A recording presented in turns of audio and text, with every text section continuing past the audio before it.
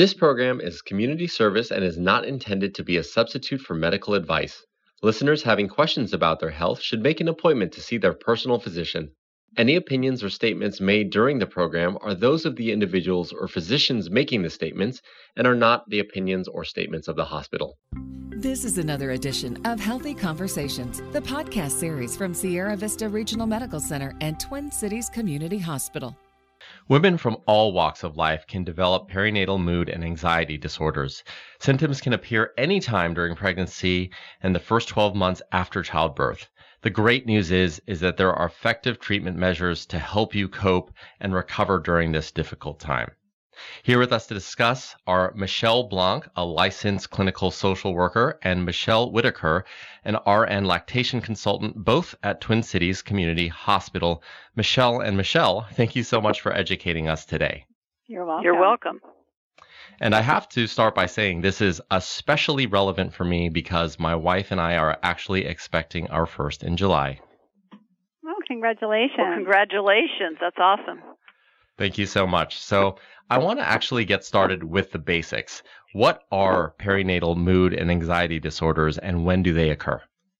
Well, this is Michelle Whitaker, so I can answer that. Normally, if a mother has a history of anxiety or depression prior to pregnancy, she's most likely to suffer from that during pregnancy. And then it can rear its ugly head even more postpartum period. Some moms have never suffered from any of that before. All mothers after birth can have a period of about 2 weeks called baby blues, where they cry really easy, they're emotional, the little puppy crosses the street and stubs its paw and they're crying. That's normal. That's just the hormones took a big dive after the baby was born. But third week, mom still is depressed, crying, isn't taking a very good interest in the baby. That's different. Then we're seeing more of a chemical imbalance in the brain. And that's why it's paramount that her partner is eyes and ears to keep a close watch on her to see if she has that disinterest in the baby. That's when we usually will see. Now, months after the birth, it can also appear. She may have had no signs or symptoms at her 6-week postpartum visit with her OB, and suddenly, 3 months postpartum, bam, she's just not herself. And I work in a lactation clinic a lot, and I also teach childbirth classes. So a lot of the dads, I always say in class, call in the lactation hotline if she's not acting herself, and we will get you into clinic, and I'll call your OB, and we'll talk about stuff. There's a lot of help for moms out there. And I'd like to add something with that, if I may. So women of every culture, age, income level, and race can develop perinatal mood and anxiety disorders. It does not discriminate. And like Michelle said, symptoms can appear anytime during pregnancy. Yeah, you mentioned that when there is a history of that depression and anxiety, that it's more likely to rear its head during the pregnancy. And Michelle, I'm also so glad that you broke down the time frame into when to look out for it being a problem after pregnancy occurs, like the 3 week mark, and then potentially months afterwards. But I want to actually focus right now on during the pregnancy, because I've even noticed in my wife there can be severe mood swings and also just getting sad very easily. So what are specifically the symptoms to look out for, when women are experiencing some of the PMAD things that we're talking about today?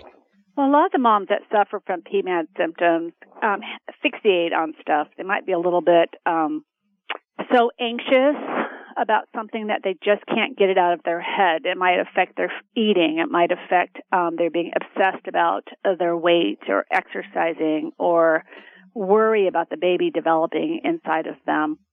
We do have a perinatal mood, anxiety, depression support group for moms after they've had the baby, but currently we have had some moms come during pregnancy. Those moms suffer more from anxiety in pregnancy. One of the moms did say she got on medication during pregnancy because she couldn't stop obsessing about worrying about the baby, and it helped wonderfully to help her to be able to cope with the rest of her pregnancy, and I would imagine she's going to stay on that in her postpartum period. So does that kind of answer the question a little bit? Our culture puts a lot of pressure on women to be perfect. There was a recent article in Time magazine called The Goddess Myth. And so there's this idea that we're supposed to feel wonderful during pregnancy. And actually, a lot of people feel sick a lot of the time and tend to isolate and not want to tell anybody because they're supposed to be so happy during pregnancy. But that's just not true for all women. I think that's a really good point that you made, because I can even attest to the fact that my wife does feel like she's alone in this, and it's amazing. So many women that I know that go through these disorders do feel like they're alone. So it's great to hear that there is a support group that they can go to get some support and just really understand from their peers how to deal with some of the symptoms they're experiencing. What is this support group called at Twin Cities, and how can people learn more about it? It is from Birth and Beyond. It's every Thursday at the OB department, third floor. It runs from 10 to 11:30, but it often goes much longer than that because mommies just want to sit and visit and talk. And, you know, a lot of mommies are isolated and alone, so it's a great place they can come and just learn about perinatal mood and anxiety disorders, and also get some psychoeducation about what that means. Plus, we also do a lot of playing. We do some art therapy. We do a lot of meditative exercises. We watch funny movies and videos. We try to normalize their situation because they don't feel normal, and it is very prevalent, like I pointed out and Michelle pointed out. So they're not alone, and so getting that support is so important. And we've been running this support group now. It's just doing the numbers for almost 2.5 years. Also, I just want to bring out that in our support group, some of the moms will have anxiety or depression, but some of them also have PTSD, or I call it that post-traumatic birth syndrome. They had a birth that was not their optimal idea of how their birth should go. So they're a little traumatized. Some of them have lactation issues, breastfeeding issues. They triggered in our outpatient lactation clinic where they just came in for a one-on-one after the baby was born, and they were just really down, really having a hard time, and we invited them to group. Because they're having breastfeeding issues. Again, societal comparison, looking at Facebook, oh, this is just such a great thing, breastfeeding is so easy. Well, it's not easy for everybody. And then some people, it's so hard on them that they get really depressed about it.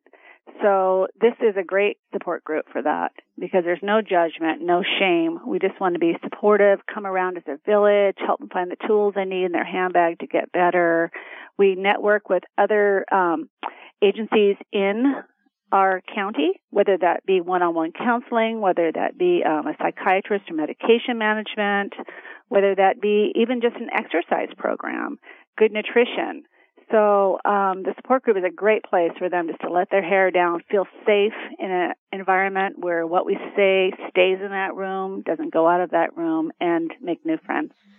Yeah, the ability to go about and, as I was mentioning, just talk about what you're experiencing, I think, is something that really can't be matched. And I think also both of you had mentioned it being societal. You know, I think that all the stresses that we go through, especially that women go through in having a baby, and also everything is exacerbated because you're probably not sleeping as much. It's just very high tension. This is something you've never done before. You need that outlet and you need that support, wouldn't you say?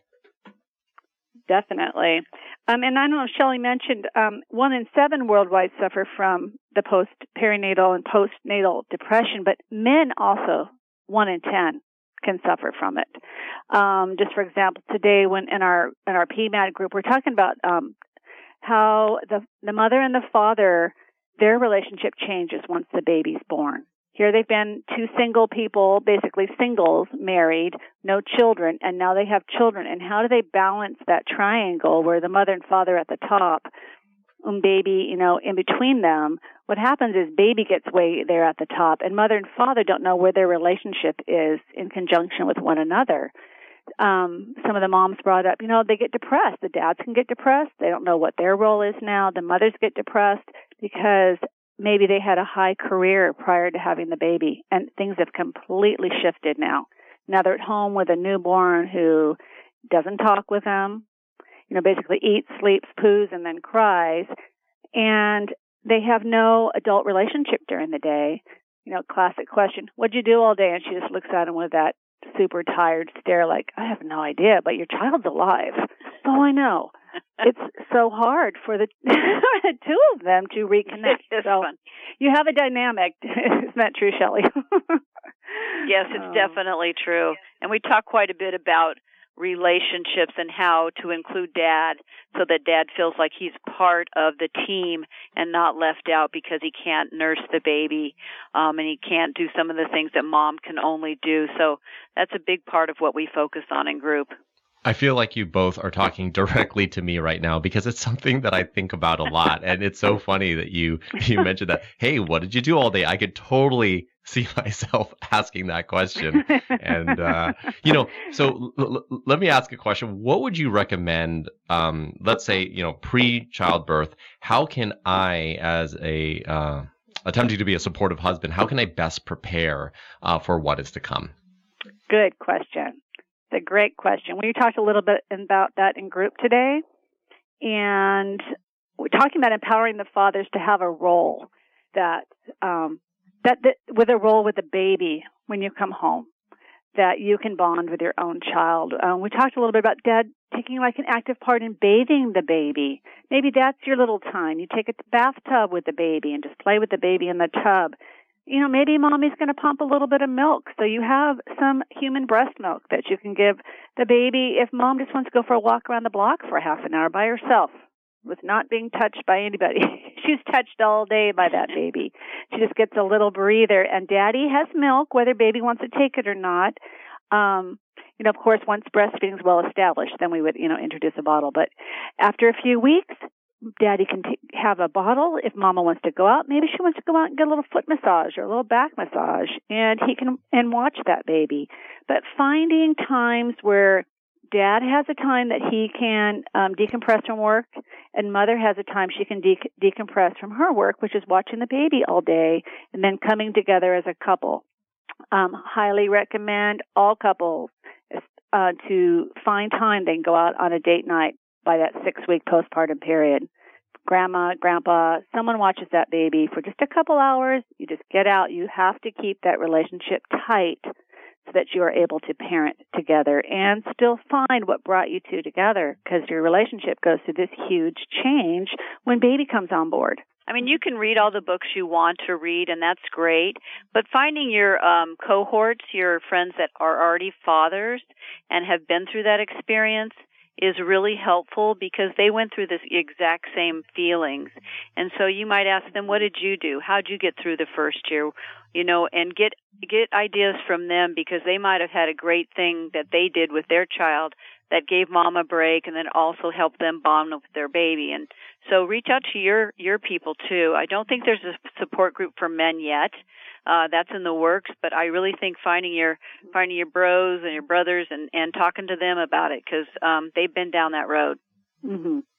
And it's really important. I usually talk to couples. I do teach childbirth classes here at Twin Cities, and so important for a couple to go to a good childbirth education class together, learn to work together as a team, what to expect while they're expecting, how to coach during labor, how to be together as a couple in labor. But I talk with the moms and the dads at class that we prepare a lot for pregnancy, and then we prepare a lot for the birth. But I think the hardest part is our 4th trimester, which is our postpartum period, which is that 1 year after birth. That is the hardest part to prepare for, and that's parenthood. That's when rubber meets the road, and we switch into parents, and we have this little human being that needs us 24/7. No one is going to come take that baby away. It's our job, 100%, and it is a full-time job. And that stress for any mom that's suffering from anxiety or depression or some PTSD is intense, because it doesn't go away. It's not a job that stops. It's a job that's always there. It can exacerbate those conditions if she has that, and kind of throw her into it even more. So our job in our support group is not only helping her identify triggers that might be making that worse, but also some moms do benefit from medication. Some moms, just as a dietary change or increasing her exercise or finding a decent support group, or one-on-one counseling. Counseling is incredibly helpful. But anyways, that's our tool. That's our how we roll in that group is trying to help connect to other sources in our county. Well, I truly appreciate this. And part of, I really love what I do because I get to have these conversations and it's extremely relevant to me right now. And, what I'm hearing from you, for the women that are listening, this is normal. It's very, very common for you to be experiencing this both during your pregnancy and afterwards. And there are support groups and there is help in your community that you can turn to. And even for the men, I think, like you said, finding my tribe, finding people that have done this before and being proactive about establishing those roles before the baby comes. So we know what to do, like you said, in the hardest part, the 4th trimester. So I really want to thank you both for educating us here today on perinatal mood and anxiety disorders. Is there anything else, Shelley, we'll start with you, that you wanted to leave our audience with? Well, I just like to put a shout out to Twin Cities because they use the Edinburgh scale, which is worldwide one of the best tools to measure a woman's chances for getting PMAD symptoms, and then also the follow-up they do, phone calls, and then every person that tags high will get a social work consult, and then we'll get a referral to our group and then to a psychiatrist and also to a private therapist if that's warranted. So I think they've done a wonderful job at supporting the women in our community, so I want to put a shout-out to them. Thank you. Right, and I just want to go alongside with that. Twin Cities has been extremely supportive in educational programs for the community and our support groups, all free. Not only childbirth education classes, the PMAD, the Navigating Motherhood group, newborn and parent support group, but also just supporting. We're the first one in the county to have this group, so it's pretty amazing. And I don't know, Shelley, how many people have we seen? At least 45 women have gone through here, and yeah, over 200 women have been screened, and over 50 have participated. Of the 50 that participated, we did a post-survey, a 100% reduction in anxiety and depression. It didn't completely go away, but it was reduced significantly based largely on the group experience. So we're having very good outcomes. So if we could drop the stigma and get more people involved, I think we would see a lot less stressful mommies and daddies in the world. Mm-hmm. Well, thank you both so much for the service that you do for this community. I truly appreciate it. For everyone else, for a referral to a board-certified physician and to learn more about all of this, please call the Sierra Vista Regional Medical Center and Twin Cities Community Hospital Physician Referral Line at 866-966-3680. My guests today have been Michelle Blanc and Michelle Whitaker. I'm Prakash Chandran. Thank you so much for listening.